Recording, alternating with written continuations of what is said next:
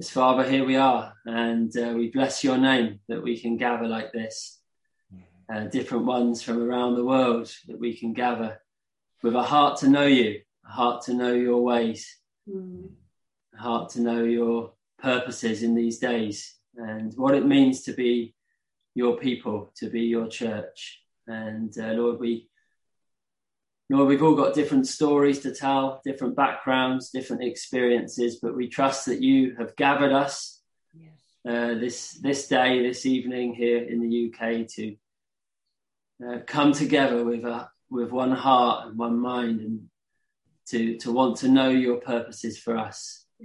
Lord, that we would follow you in all of your ways. And so, Lord, particularly this evening, as we think of this subject, Lord, we pray that our hearts would be wide open. Lord, we want to be those who worship in spirit and truth. And that's what you're seeking. So, Lord, help us, lead us, direct us, we pray. Thank you for one another. Thank you for the joy of seeing one another and just hearing a little from one another. Lord, thank you that you knit our hearts together. And Lord, we bless your name and pray that you would encourage us as we meet. Thank you for Bernard and Hazel, Lord, as they give of themselves. Lord, encourage their hearts as well, we pray. In Jesus' name. Yes, amen. Amen. Thank you, Father. Thank you. Yeah. Well, bless you, Bernard. I think you've already had one Zoom session today, haven't you? Yes, that's right. Yeah. And so actually several of who was already on a Zoom session with Bernard today? I think Fred and Nell. Annie, I think. So you won't get away with repeating the same sermon, Bernard. I think that's a bit of an impossibility for me. Hope so, anyway. But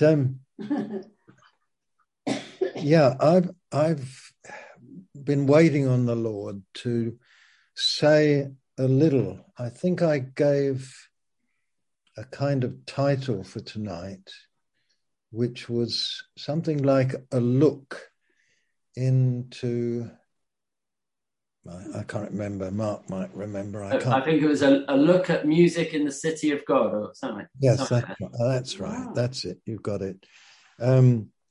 Yeah, because some of you are aware that I have a little musical background from long ago.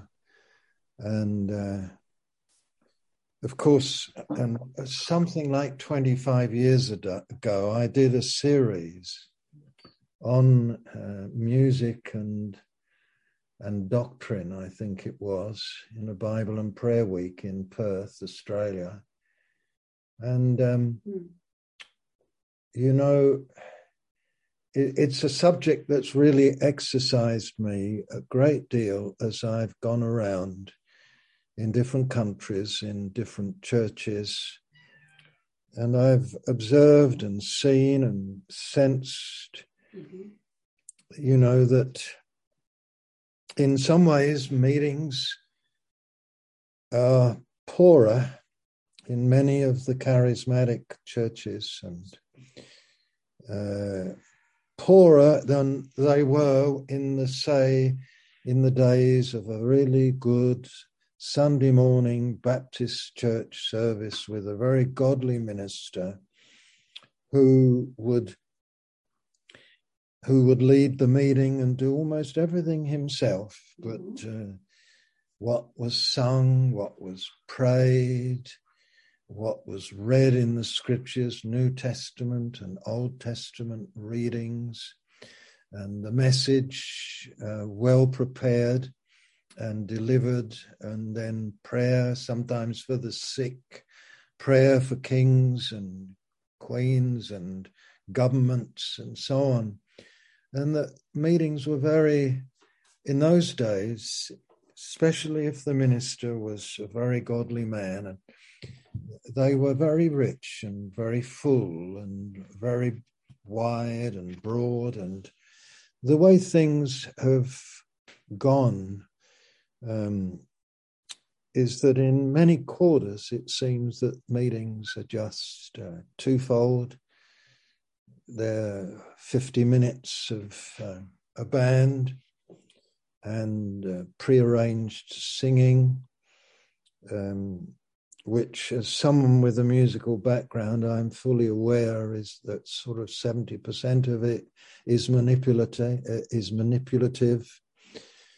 I've actually been in an Assemblies of God Bible school, and I was lecturing in a college in Sydney, Australia, and I had an opportunity to slip in to one of the lecturers who was teaching music, teaching the musicians and so on, and I was horrified to see that he was actually instructing the musicians as to the various chord structures that evoke emotional response from the people, from the congregations, and how to manipulate things. And I don't want to speak negatively. I want to lift our eyes, and I have a hope, and it's going to be very incomplete what I say tonight, but I'm wanting to lift our eyes much higher and our hearts much higher. You notice that Mark, when he prayed, he quoted a certain scripture, didn't he? And did you recall what he prayed? As he prayed, he quoted a scripture that's an exceedingly important one. And it was John 4. I'm sure Mark will remember what he prayed, but it was from John 4, and you will all know it. And it's something that Jesus said, and I had the privilege of doing a Zoom earlier on with some friends from Australia and Malaysia and some early birds who got up from the United States and Canada. And I spoke a little bit about spiritual salvation as Jesus states it in all the richness of its spontaneity. And I spoke from John's Gospel, 3 scriptures. I spoke from John 3, and I spoke from John 4, and I spoke from John 7. And I told everyone then that the content of what I was going to preach had arisen from a prophetic word the Lord gave me, because some of us, and Mark is usually one of them, though he wasn't on Wednesday, but we pray on a Wednesday morning, some leaders on a Zoom prayer time. And during the course of it, and it's not always easy, those meetings, some people, it's not easy, but the Lord gave a prophetic word, and I will just introduce it this way. The prophetic word was particularly powerful. A number of the brothers wrote to me afterwards to say how much the Lord had spoken to them through it. But it was entirely spontaneous, provoked in my heart just by the Lord as one of the brothers was praying. And it began something like this: hold still. Hold still. Rivers do not gush through gorges like torrents all the time. Rivers are not noisy all the time. In fact, fruit trees do not grow when the river is gushing noisily and powerfully, smashing the stones up. And so the Lord carried on speaking. Rivers have times when they meander, where they travel slowly across the plains, bringing with them alluvial deposits that enrich and doing things, and it's in those places that the fruit comes. And then the Lord went on to speak a little bit about life in the Spirit, the essence. And remember this, in meetings, in Christian meetings, you have not arrived at God's intention unless you arrive at a place of very wonderful spontaneity, where the mind and the prepared is not paramount, where the mind has found its appropriate place as second, where the Spirit, of course, has found itself in the place where he should be. Remember that Jesus, the essence of God and of Jesus, is spontaneity. Jesus was entirely spontaneous. You must never think of his preordinations and his preparations and things of time in as though God is sitting there moving chess pieces around, having thought it all out from the beginning to the end.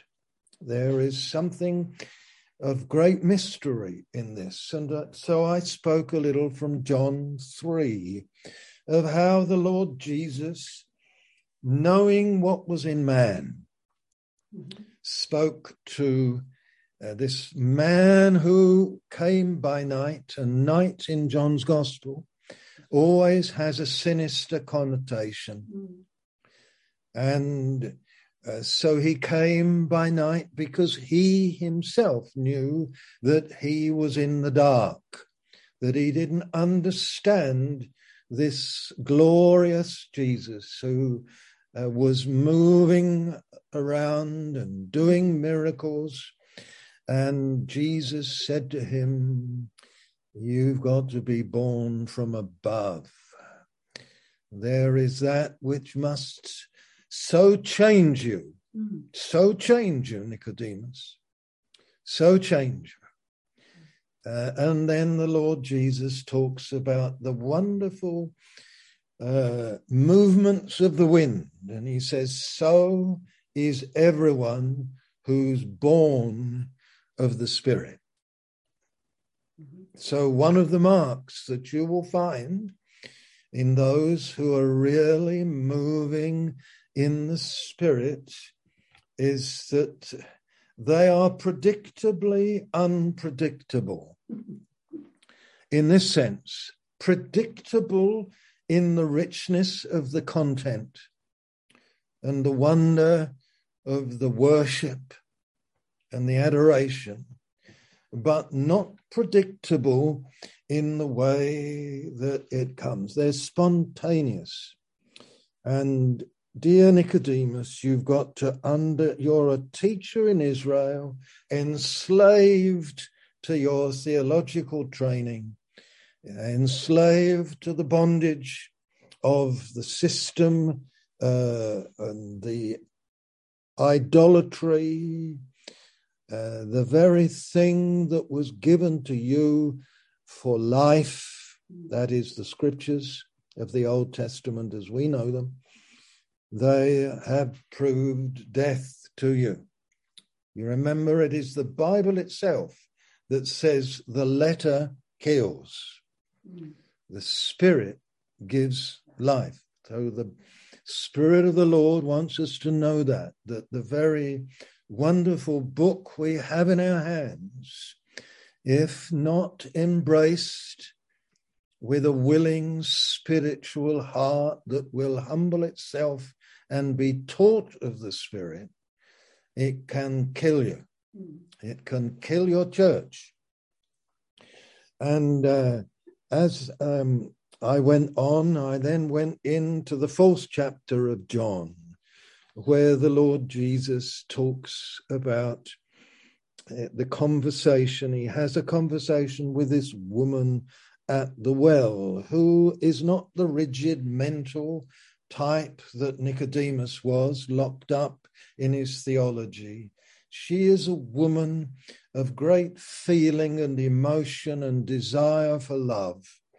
And the rivers had flowed in her, the rivers of natural affection, the rivers of lust had flowed in her, and she's an outcast in the village in a manner. And it came at noontime, and Jesus asks her for a drink. And we developed these things, and Jesus said to her, "Now, if you asked of me, then I would give you to drink, and the water that I would give would be in you, springing up to everlasting life," a spring that was springing up unto everlasting life. There's spontaneity. There is the quickening presence of Jesus Christ by the Spirit in the soul of man. This is true salvation. This is true Christianity. This is what Jesus defined it. Springing up, flowing up, springing up. And my testimony to you all is this, that since that day when the blessed Lord baptized me in the Holy Spirit, I have tasted that kind of life ever since. New every morning, new every week. I'm not saying that I've always walked in obedience and purity of heart as I should have done. I am more than acquainted with my own failure and humbled and broken by it. But I want to give this testimony to the blessed Lord Jesus, what he said I have experienced.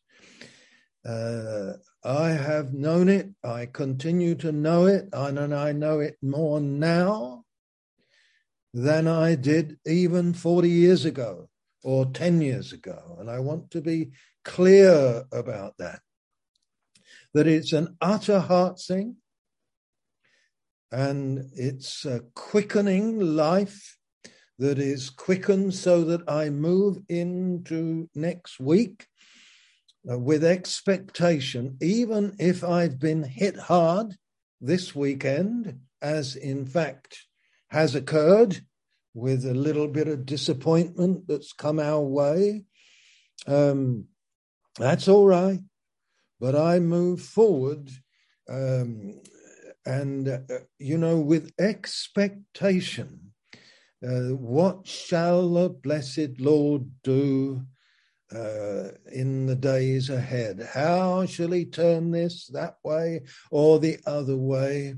And of course, I'm thrilled to be able to talk like this. And then I went on finally to John 7. These are the 3 scriptures in the Gospel of John in which the Lord Jesus defines the blessed life. He says, when they're pouring out from the golden pot, having got some water on the great day of the Feast of Tabernacles, they're pouring out the water in the temple. The priest, they're singing from Psalm 12, as we know it, about the wonderful with joy shall you draw waters out of the wells of salvation. That's what they were singing as the water was poured out. This was their tradition. This was so every year they did this on the last day, the great day of the feast. And amen. That's what they did, the ritual, the habit, everything like that. Jesus cries out with a loud voice, if any man thirst, let him come unto me, and drink. And out of his innermost parts will flow rivers of living water. Hallelujah. And isn't that a wonderful thing to contemplate, that again Jesus is facing the habit of rituals is developed out of Old Testament tradition, and he turns their eyes away from it all and he says, come to me and drink. And so I developed this thing, and out of his inner, and you know how the churches have got this upside down. We in Bible seminary had mission rammed down our throats, and half the people had not even received the Holy Spirit and went out on the mission field knowing virtually nothing of what I've just described, of the quickening life of the Spirit. It's an amazing thing. And to contemplate this, no wonder people get burned out. No wonder that missionaries, that more than 50% of all missionaries sent out from the United States never complete their first term on the field, or if they do not return again. That's a fact delivered to me by the then leader named Will Longnecker of the Worldwide Evangelization Crusade in Washington, Pennsylvania, in the headquarters when I did a conference there. Just think of that. And there are reasons for this. And note this clearly. Jesus said, first chapter 3 of John's Gospel, you must be born from above. There must be a change of the sourcing of your life. And you must know it, Nicodemus. Then chapter 4, he says the life will spring up. This is what Jesus said. Like a spring, springing up. And it's in that context that the Lord Jesus speaks about worship, doesn't he? And then it's only in chapter 7 he talks about it going out. Going out. This is Jesus's order. This is God's order. And unfortunately, in our enthusiasms, we turn it up the other way.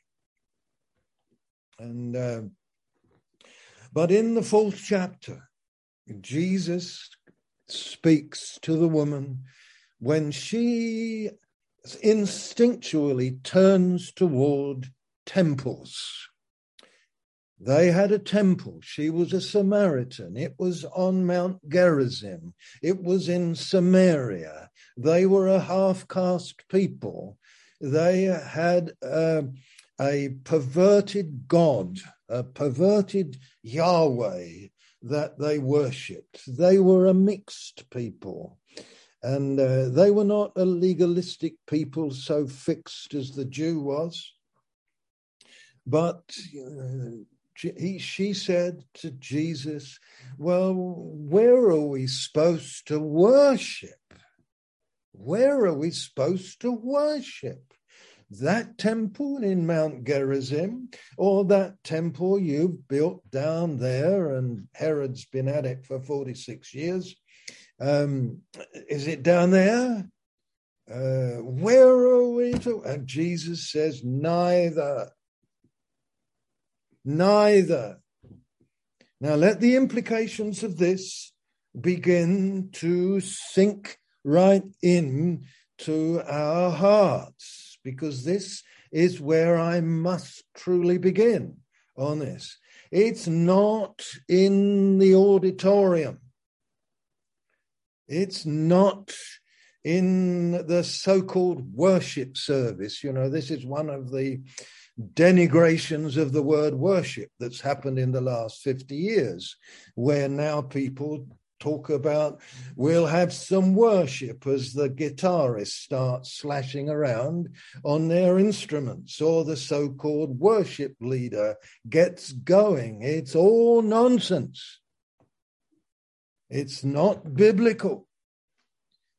Worship is much more. As though we get to worship for 50 minutes or 35, or when we sing a song. Oh, I will tell you the place of sublimest worship that ever happened on the face of the earth, and there was no one singing. There was no one singing. Where a man worshipped, where a man hung on a tree and worshipped, and worshipped, and worshipped, and worshipped. Hallelujah. Worshipped in his spirit, worshipped in his mind, worshipped. And this is, of course, why, and this had begun years earlier, where Jesus says in John 4, here, you know it well. He says, woman, believe me, the hour is coming when neither on this mountain, this is John 4:21, nor in Jerusalem will you worship the Father. You worship, you do not what you do not know. We worship what we know, for salvation is of the Jews. Just take note of that word what, not who we worship. We know what we worship. God accepting, Jesus using the what, not the who. What we worship. Hallelujah. We don't worship emotion. We don't worship a sing-song. We don't worship a book. We don't worship. What do we worship? What manner of God? Define him for me. We know what we worship. Salvation is of the Jews. He's holy. He's love. He's light. And amen. And then it says, Jesus said, the hour is coming.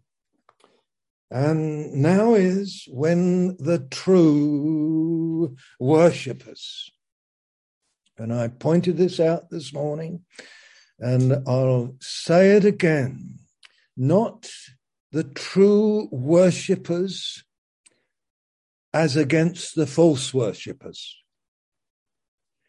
Not the true worshippers against the idol worshippers. The true worshippers as opposed to the shadow worshippers, the type worshippers. You say, what do you mean, Bernard? In John's Gospel, the word true comes on a number of occasions. The true shepherd, the true vine. I'm the real vine as against the shadow vine, which was Israel, that bore no fruit. except me. I'm the real vine. I'm the true vine. And I'm the true worshipper, as against the shadow worship that went on in tabernacle, temple, in Jewish worship and ritual. It was shadows. It was shadows. Like he's the true lamb, isn't he? I'm the Lamb of God. All the rest were shadow lambs, type lambs. You know what I mean by this? Just figures of the true. Figures of the true. And God, he says this, the true worshippers will worship the Father. And note this, my brothers and sisters, because one of the sure signs that a man is born of God and is in a worshipful spirit is that he's more likely to call God, oh, Father, Father, Father, than God, God, God. See, Jesus says to us, believe me. That doesn't mean to say we won't say, oh, Lord, God Almighty. It doesn't mean to say we won't say, oh, God.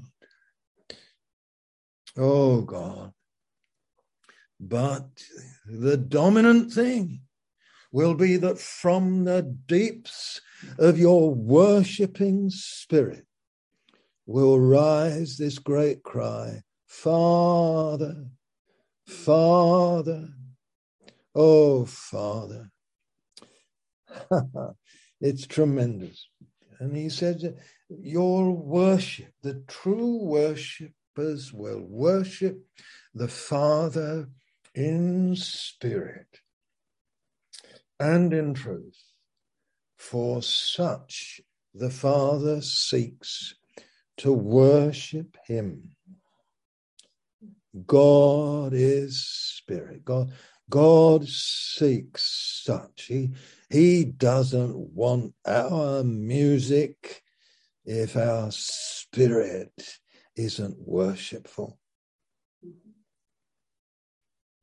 If it's just manipulation. He doesn't want my preaching tonight if my spirit isn't aflame with love for him. He doesn't want it. And then Jesus says, God is spirit. And they who worship him must worship in spirit and in reality, in truth. That's wonderful. Wonderful. And you can see God is a spirit. You're a spirit. You're a spiritual being, my brother and sister. You're a spiritual being. The wealth, of who you are, the seat of your personality is your spirit. It's your spirit that became vile and dirty the moment it came into the world because of the heredity of Adam that we came in one with.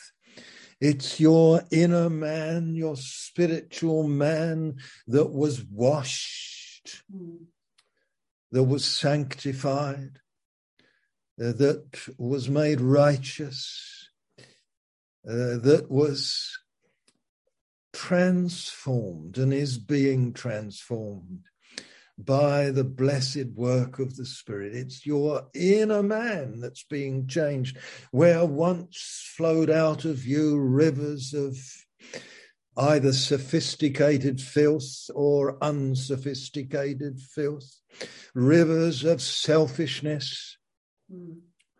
It's changed, hasn't it? You confess it. Confess it. Don't be ashamed to confess it. I mean that, brothers and sisters. If God has done a work in you, you say, but it's not complete. No, it's not. In his intent it is. There are fullnesses into which he wants to take you more. But I tell you, you've got to confess what he's done for you. A work deep, a work true, a work that's wonderful. And you must make confession of that with full realization, of course, that you're not the finished article yet. There are yet more things, but I tell you, don't be ashamed to confess him. And all this is a spiritual work in the inner man. And it must be first. Now, you know, how does this relate further to music, to life in the church, well, I want you to think this kind of way. You will know that in the Old Testament, what came first? What came first, heaven or earth? What came first, God or the cosmic creation? What came first? Did sin come first? Or was sin a foreign thing that entered into the course of history? Probably first in heaven and then upon earth, but a foreign thing. Get that clear in your hearts. Sin is not natural to man, as God intended man to be, and God created man. Paul is very clear about this in the Roman letter. He says that sin entered in. It entered in. It is extraneous. It came from outside. And therefore, I am much, much nearer an authentic human being, and so are you, because of the life of Jesus in you that has freed you from the dominion of sin. Hallelujah. This is why we must give praise to the Lord for what he has done.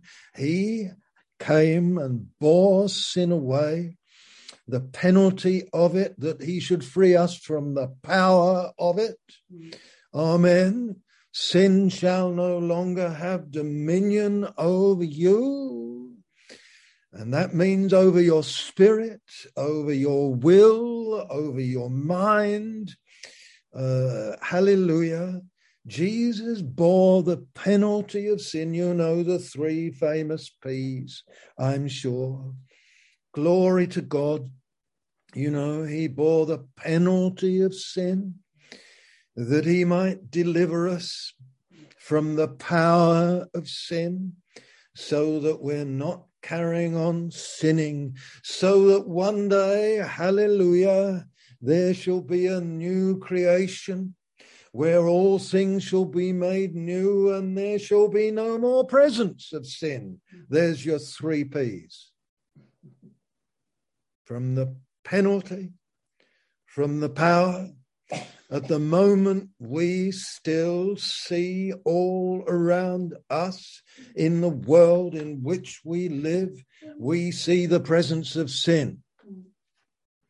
We see it in high places in government. We see it in this, and I hope you look in your own heart and in your daily living, and you're not seeing its presence now. where the Lord has done such a washing work in you and me, and strengthening work in us, so that by his power at work in us and our agreement with his power, hallelujah, we are able to walk purely with him. That is not engaging in conscious sin. Praise God, but we're so aware of its presence around us and the tempter's voice at times and this and that. Oh, blessed, blessed thing that the Lord has done. Now, just think in those primal days, in the heaven of heavens, when God, we get an insight, don't we, that somehow there's a paradise there in the heaven of heavens. There is music there in the heaven of heavens. We read and sense that there is wondrous sound there. And if I just put this thing into your heart, and some of you are wondering, well, Bernard's taking a long time about this, but we'll get there.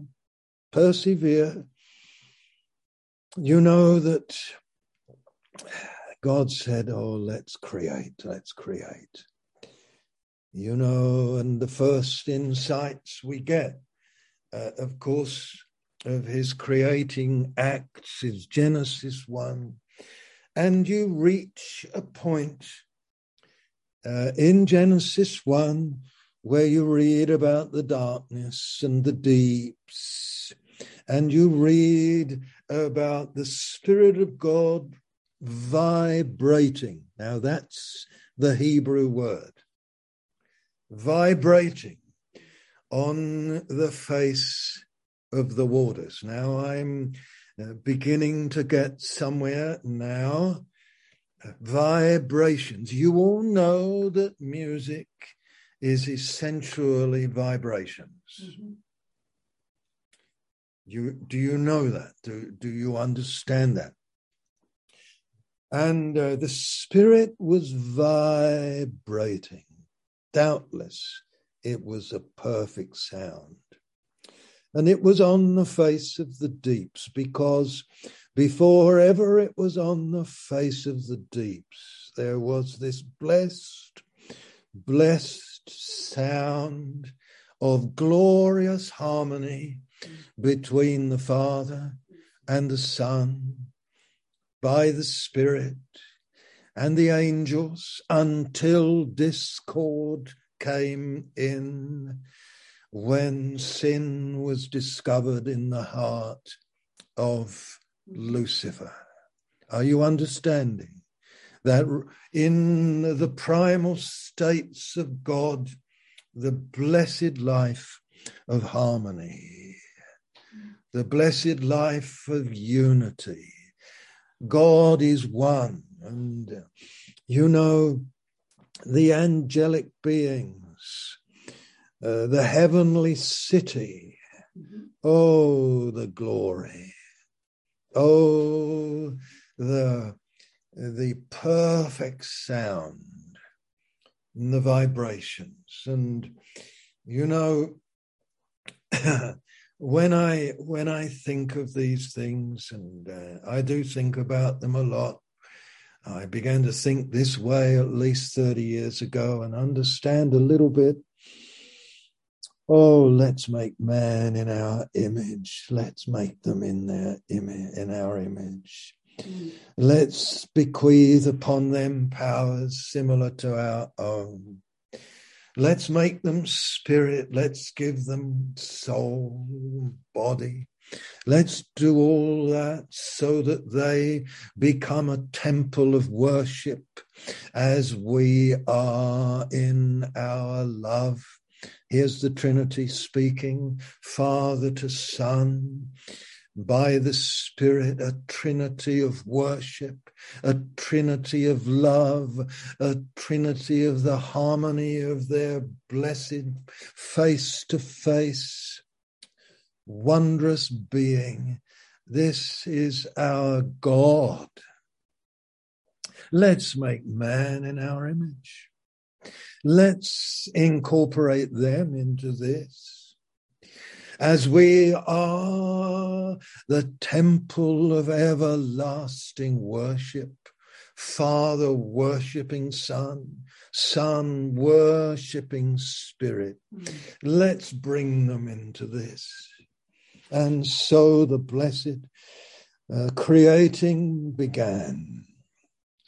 And with this intention in mind, the making of man, let's make Adam and Eve into a temple. Let them be temples individually. Let's make them tripartite. Let's make them body, soul, spirit. Oh, it's tremendous. Let's bring them together as one. And let them have such a harmony in their hearts between spirit, soul, and body. Let there be no division in them. Let the everlasting vibrations that make music, that make harmony, let those vibrations be in them. Let all their powers find sweet employ. Let them be in our image. Let them be like us. Oh, blessed thing. It thrills me just to begin to have opportunity to give voice to this. And you know that God did all that. And if I was to say to you that most of you will know that in the Hebrew language and in the Greek language, every letter has a numerical value. It's called gematria. And the numerical value for the word from which we get the word, the Spirit brooded, the Spirit vibrated. I don't know whether you're aware that most scientists now more and more believe that essential being comes out of waves of sound vibrating. Did you know that? I found that out 30 years ago, 35 years ago. That more and more scientists believe in that. Einstein believed that. You know, everything moves in waves of sound that most of us can't hear, vibrations and so on. But the value of that word is 288 in the Hebrew. I wonder how many of you know that when God came in redemptive mercy and instituted and gave a pattern from heaven to a certain man named Moses, and then to a certain man named David, first for a tabernacle and then for a temple among his chosen people. I wonder if you know how many singers sang. 288. 288 they sang. And I wonder if you know that along with that 288, there was 120 who blew trumpets.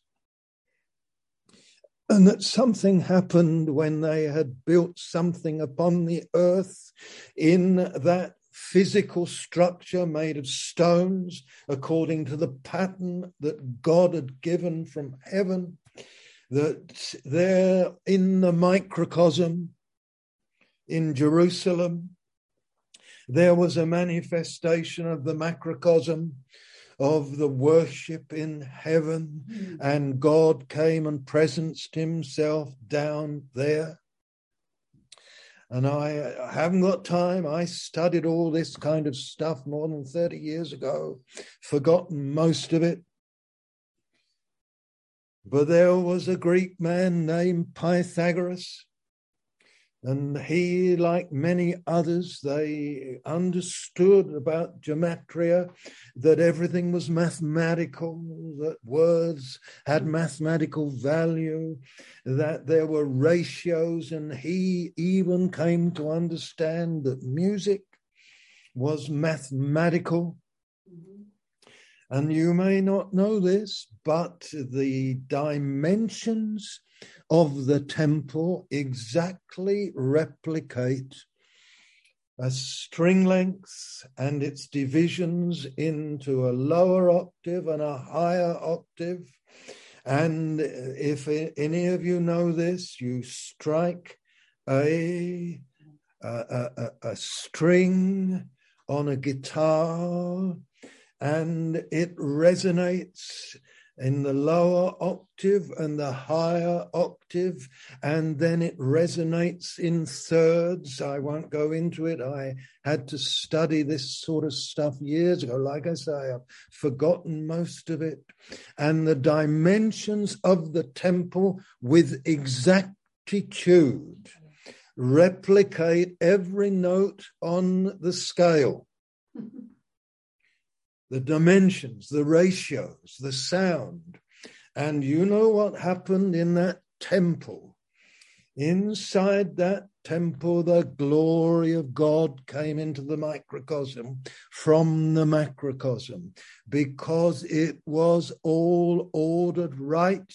The sacrifices had been offered, and the building had been built in true and proper proportion, and there was this cubical room called the Holy of Holies, and there was the holy place. I don't want to do too much of this stuff because I don't want to lose out of it. I just want you to know that there was this blessed temple upon the earth that was resonating with the glory of God, where everything was in its place, where the blood was in its place, where, amen, where the sacrifices, where the sound, where the music was sounding in such a way.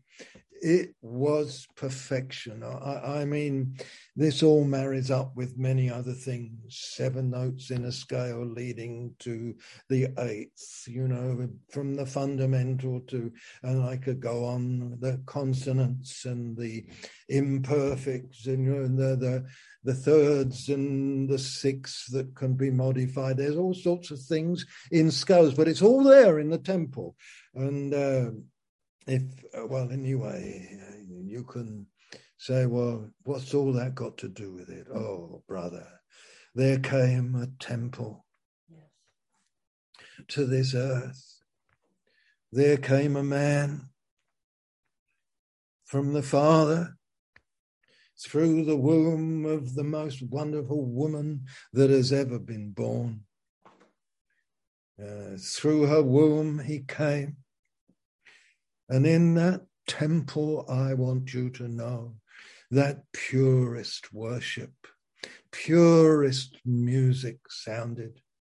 That in the cubical room of his spirit, there was no divide, no curtain there between his inner spirit and his soul room, his holy place. And through the veil of his flesh, there shone the light of the glorious states of his human spirit in fellowship with his Father. His mind was never out of gear. No. His mind and its powers grew with understanding and with wisdom, and there was resonating in him the vibrations of everlasting love the sounds which occasionally burst out in a song full of meaning, so that when he read a scripture, when he sang a psalm, for you know he sang them, oh, it was with all the plenishment of the fullness of his wondrous being in that temple. That temple came. Amen. Hope you're picking up my drift in what I am saying. Oh, to be a man like Jesus. Oh, to be, you can say it, sisters. Oh, to be like Jesus. Oh, the old psalmist, he used to cry out, oh, unite my heart to fear thy name. Oh, I'm a disjointed being, dear David, troubled, oh, Lord, take not thy Holy Spirit from me. I know his influence is upon me. I've gone wrong. And you know that Jesus came to do a great work, didn't he? He came to do a great work, to make a temple of persons, which we call the church, the true church, to make a temple of persons. I'm one, you're one, others are one. That in your being as an individual, you should be such a temple, such a place of worship going on in your inner man, taking hold of your mind, you coming into this kind of spontaneous flowing life where in a way you're like an instrument that he plucks and plays by his spirit, and the strings of your powers resonate with his touch. Amen. Where note fits with note, where you are in an increasing harmony with God. This is what it's all about. This is what it's all about. And so that any verbalization of scripture, any verbalization of a song, any singing of a song is blessed because it is imbued with the tenor of your worshipful inner man, where all your powers are coming out. This is why no preacher here will ever really preach unless all their powers are engaged in this way.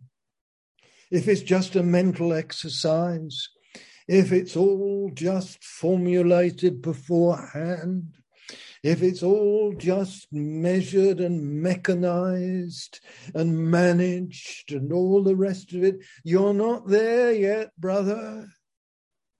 You're not there where God wants you to be.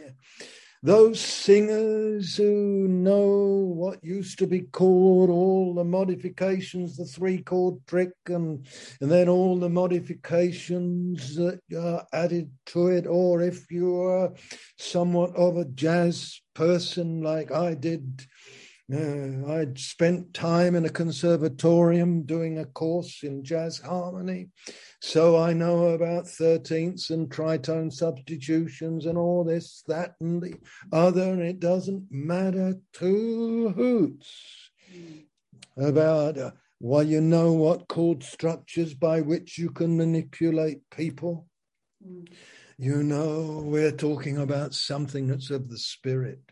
And I want you to know this and get this clear, that, that how many people were in that place on the day of Pentecost. I mentioned 120 trumpeters, didn't I?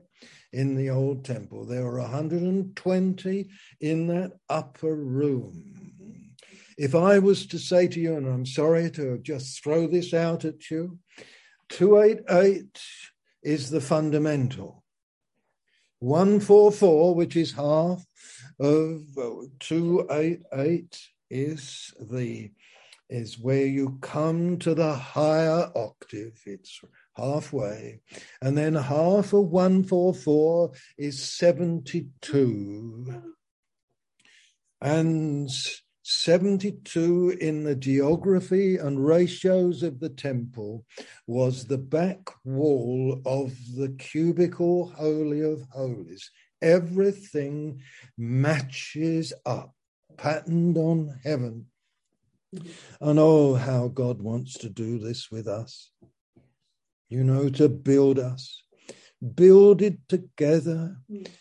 You build it together by the hand of God.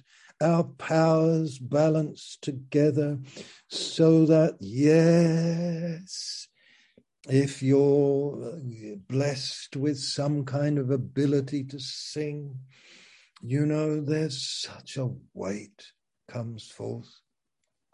And the music, if you play an instrument, and I'll tell you this, if you get into purist worship, you'll put your instrument down. And in fact, you'll go further than that. You get into purist worship, you'll stop every utterance.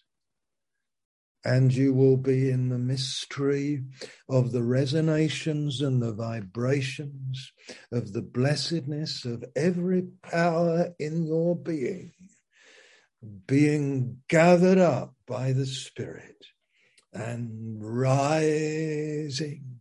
And this is when the glory comes. This is where the power comes in the preaching. This is where the Spirit of the Lord has his full liberty in the temple of a man and a woman's body, in their mind. Where their mind becomes the servant of the Spirit, where the prophetic utterance begins to flow, if it's utterance that he wants to bring forth, where the songs of purist worship can rise. Tremendous, tremendous thing. It all marries up, you see. It all links together. You know, worshipping in spirit. And, you know, I come to the book of Hebrews, and I'm looking at the clock, and I'll go a little bit more on this. I want to get to the revelation, but I don't know if I'm whetting your appetite to realize, that you become the song. You become the sound. You and your powers in the temple of your being. And it erupts from time to time in just a flowing forth, purest worship. You know, in the Hebrews letter, in the 2nd chapter, I know Mark has spotted this one because he's mentioned it before. I know, but you know, in the 2nd chapter where the writer's talking about the great salvation. Yes. And he's going to get to the pure ministry and the book of Hebrews. He's going to, do you know what Jesus's ministry is now? Do you know that he wants us to be involved in that purest ministry? Within the veil, that's where the purest ministry is. Jesus has gone within the veil. He wants to bring us within the veil so that the ministry that we have is within the veil with him. Where everything's worship, where to preach means to worship, where to To do a chore is to worship, to do this, to do that, to do the other. It's the song of the soul expressed. It's the worshipping heart. Hallelujah. What a thing this is. But in Hebrews 2, you know, in the context of things, he talks about you know, man being made a little lower than the angels, and then he comes on down. We see Jesus, verse 9. By the way, that's the answer for disconsolate souls. Hebrews is the letter to the disconsolate. Hebrews is the letter to the disappointed. Hebrews is the letter to those who have followed hard and have hit some brick walls of difficulty and persecution. And the writer writes a long letter, though he says it's actually quite short, a little letter of exhortation, he says. He writes this letter, and it's all about Jesus. Why don't you look at Jesus? Come on, let's look at Jesus together. Look who he is. Look where he is. Look what he's done. Look what he's doing. Now you go out to him. You just go out to him. You know, and he says this right the way through. I tell you, we see Jesus, who for a little while was made lower than the angels, crowned with glory and honor. Oh, because of the suffering of death, so that by the grace of God, he might taste death for every man. For it was fitting that he, for whom and by whom all things exist. Oh, I tell you, as soon as I begin to read that word, all things, you know, is there a thing out of place in the world for those who love God? That's the thing. In him, all things subsist. Colossians 1, I think it's verse 17. In him, all things are from him. All things are for him. All things are through him. All things are to him. All things. Amen. That's what I see about Jesus. Oh, everything in him was worshipful. Everything resonated and sounds still. Amen. And it says that he's bringing many sons to glory. That's what God is doing right now, verse 10. He's bringing you to the glory of this, brother. Sister, he's bringing you to the glory of this, making you a son, in the Son, through the Son, like the Son, sons in the Son. And he had to do this through suffering. That's what it says. And then it says this, for he who sanctifies and those who are sanctified have all one origin. Isn't that wonderful? When I think of my brethren, I think of them as my brethren. Some of them may have become my enemy, but I think of them as my brethren. Because we all have one origin. We came out of one womb. Let me just throw this out to you in passing, if I may. and do some thinking about this one. Abraham had 2 sons, and one was of the bondwoman. Mother's important, as well as father. The other was by the free woman. Is that right? And the free woman is Jerusalem, which is above and is free. I'm quoting from Galatians 4.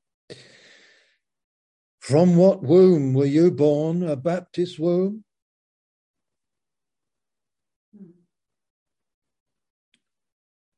A Reformed womb?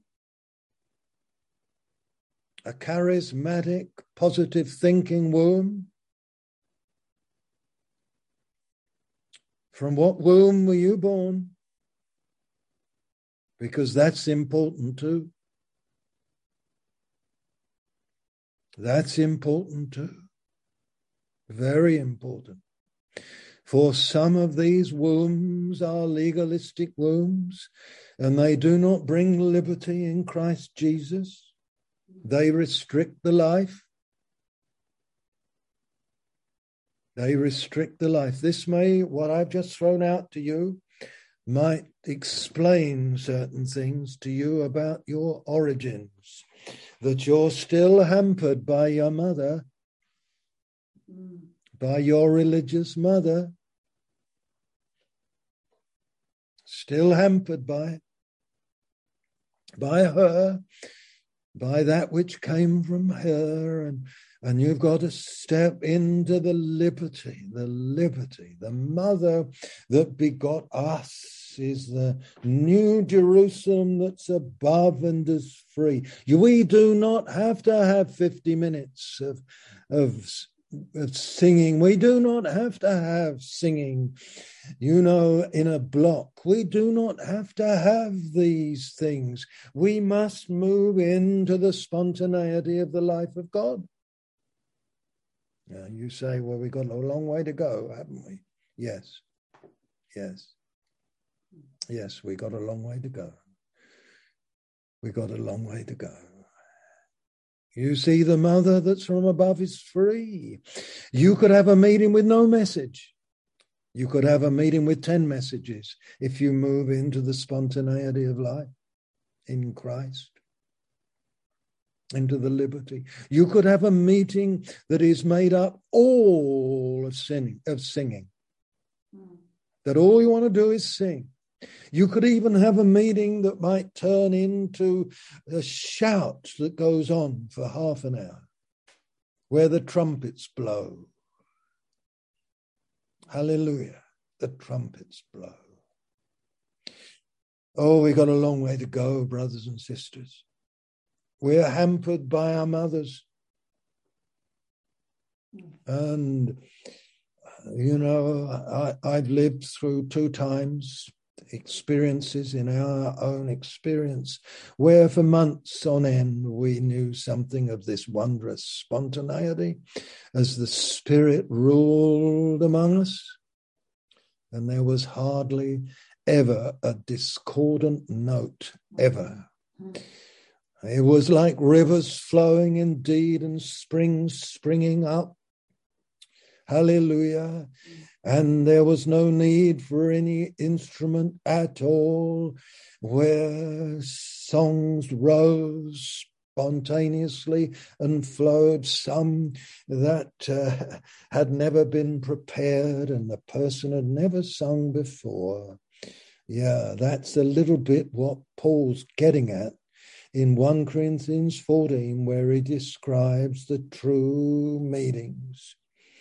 Because that when he talks about singing, he says singing and making melody in your hearts to the Lord. Psalms and hymns and spiritual in your hearts. He knows that the heart is the temple of worship. He knows that these kinds of songs come when hearts are in harmony with God, where they're not holding out against God, when they're not arguing about God. If you're arguing with God, keep your mouth shut in the meeting, will you? That's if you even have the right to do anything in a meeting, or the opportunity, should I put it that way. Oh, blessed preacher, be in harmony with God, my brother, my sister, be in harmony. Let him have all your powers. I tell you, become a temple of worship where everything he's got in his hands, where he can pluck the strings of your life, you see. And I'll tell you that in the midst of it all, we will hear him in our hearts, proclaiming the name of his Father to us. This is verse 12, isn't it, of chapter 2. I will proclaim thy name to my brethren. This is Jesus speaking. My brethren, I will declare thy name to my brethren in the midst of the congregation. I will praise thee. I was standing upstairs earlier this afternoon, looking out of my window. We have fields out the back. We can see the hills up the back, and there's some sheep in the fields up there. And I could see it from the upstairs, and I was listening to a song. I was listening to an old tape, and I was listening to this song. Thank you, Jesus, for your love to me. And I was listening to this. A crowd, it was a meeting that I was in. I don't think I'd preached in that meeting. It's a long while ago, 35 years ago. And you could hear the Father extolling his Son. And there are other times where you could hear Jesus in the midst of his brethren singing to his Father, and encouraging, the heavenly harmonies. Tremendous. In the midst of the congregation, Jesus says, I will praise thee. I will tell you something about this.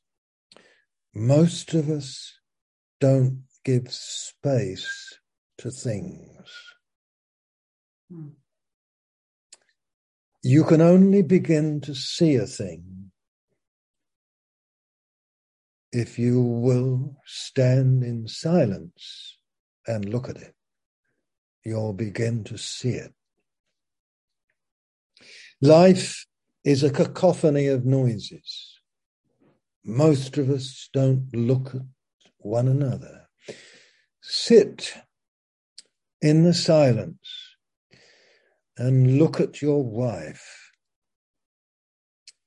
Brother, and just look at her, and you'll begin to see her. Sister, if you have a husband, sit in silence. Silence gives space to see. We cram up against things. We shoulder things, and we fail to see them. Parents, sit in silence and look at your child. Just look, and you'll begin to see them. You'll begin to value them properly.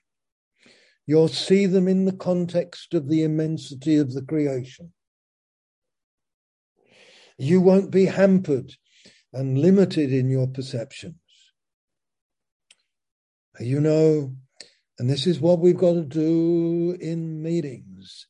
We must give Jesus room. We'll begin to hear him. leading, singing. And he may sing through a sister, through a brother. It may begin to come through that way. It's another dimension, and worship's beginning to go on in the temple. And you say to me, and some of you might smile, and you might say, well, my church is 1,000,000 miles away from this. And I know. But that doesn't mean to say I shouldn't speak it and bear testimony to it and draw your attention to it. Glory to God, for we are moving into days, my brothers and sisters, where I wonder if we'll have the electricity to get the instruments to go, where we'll have to gather and wait on the Lord and wait on one another and watch and pray and be together. Bless the Lord. Bless the Lord. I better rush on, didn't I? Into Hebrews 12. Surely you knew that we'd come there. You know, this is where we've come to. We haven't come to an external place. We've come to you've come to Mount Zion, the city of the living God there. The angels, have you heard them? I'm sure some of you have. I'm sure some of you have. Haven't you heard them? Haven't you heard them in the fields? Haven't you heard them in the quiet place? I hope that you have. Have you drawn near to the, where you're conscious of all these firstborn brethren around you, and you're beginning to see them as brothers, and you're not letting the devil divide you from them in your heart, at least. Where they're brethren, they're our brethren. They're our brethren.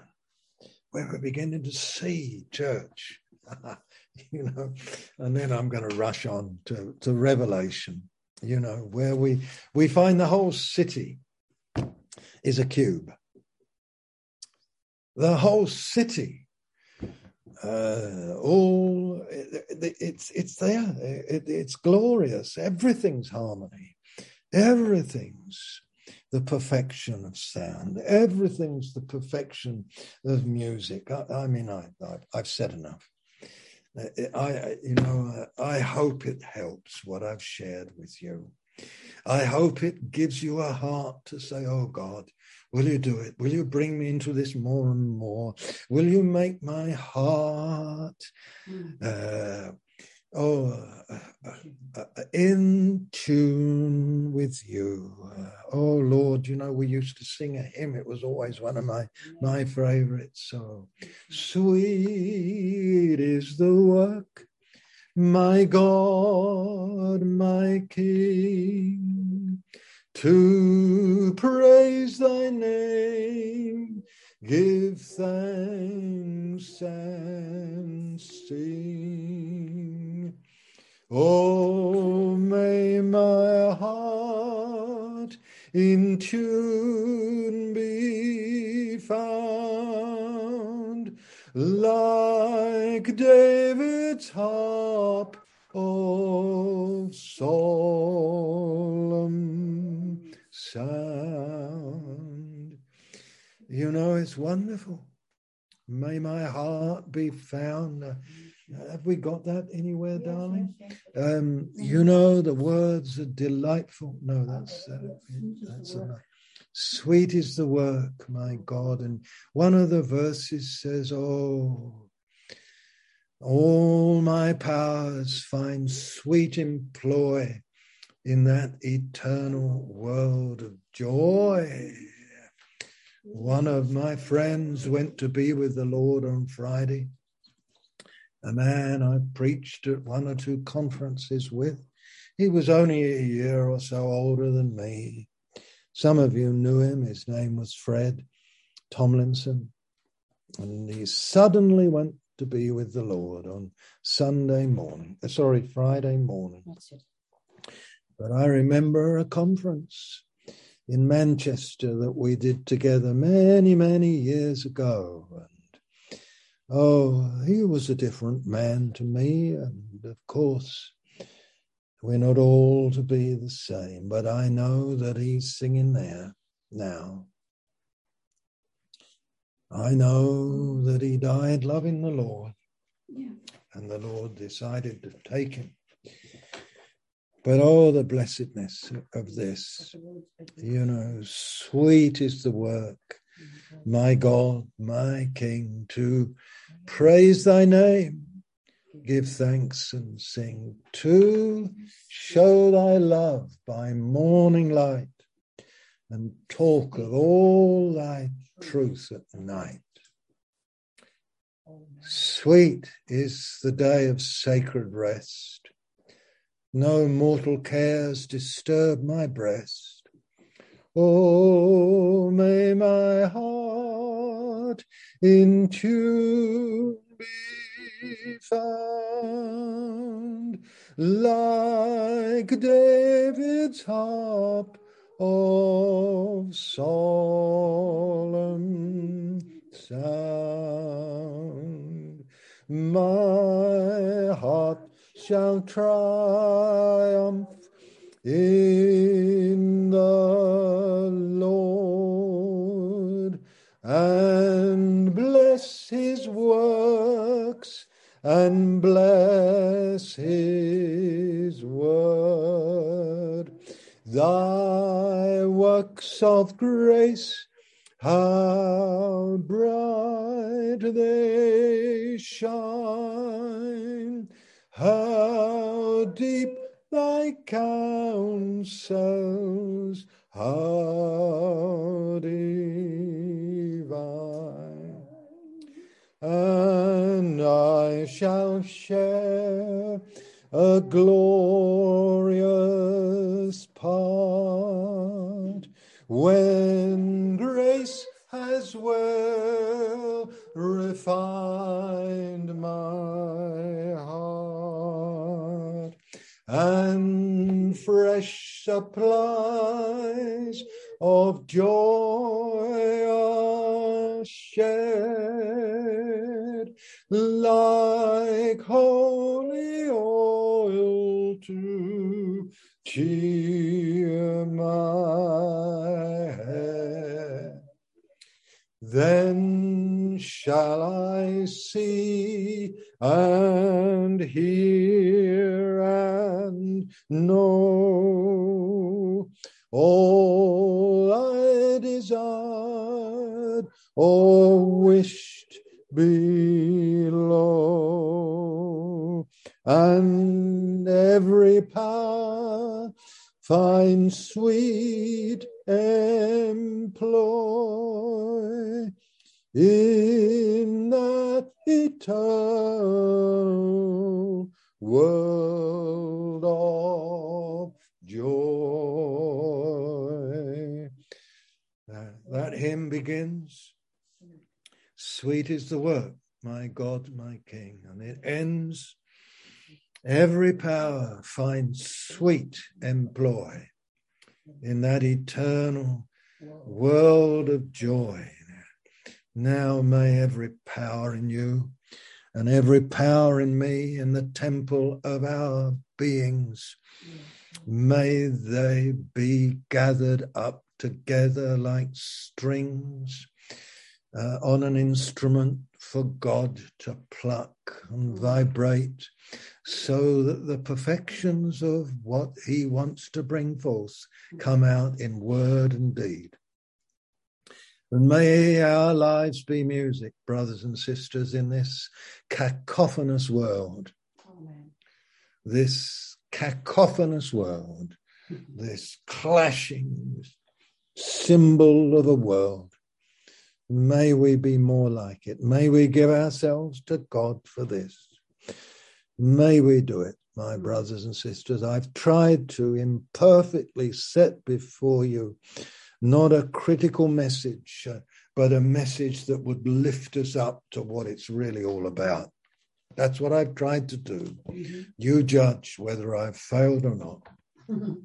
But I hope I have stirred you to go after God and be a man, Lord, that in whom, a woman in whom the temple resonates with his glory throughout the Holy of Holies and the holy place of your soul, and even peeking through the veil of your flesh, so that the glory of God is seen.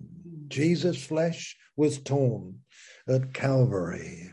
The veil of his flesh revealed the beauty of his inner life. Did it not? The glory was seen. The glory was seen. And one day he's going to come in the glory. Well, there we are. Enough from me. And may the Lord bless what he's shared with us. Thank you for giving me the opportunity to share it. There we are. Amen. Amen. Bless you, Mark. Yeah. Amen. Amen. Amen. Yeah, you've lifted our eyes to look at Jesus. Yeah. Hallelujah. Hallelujah. Yes.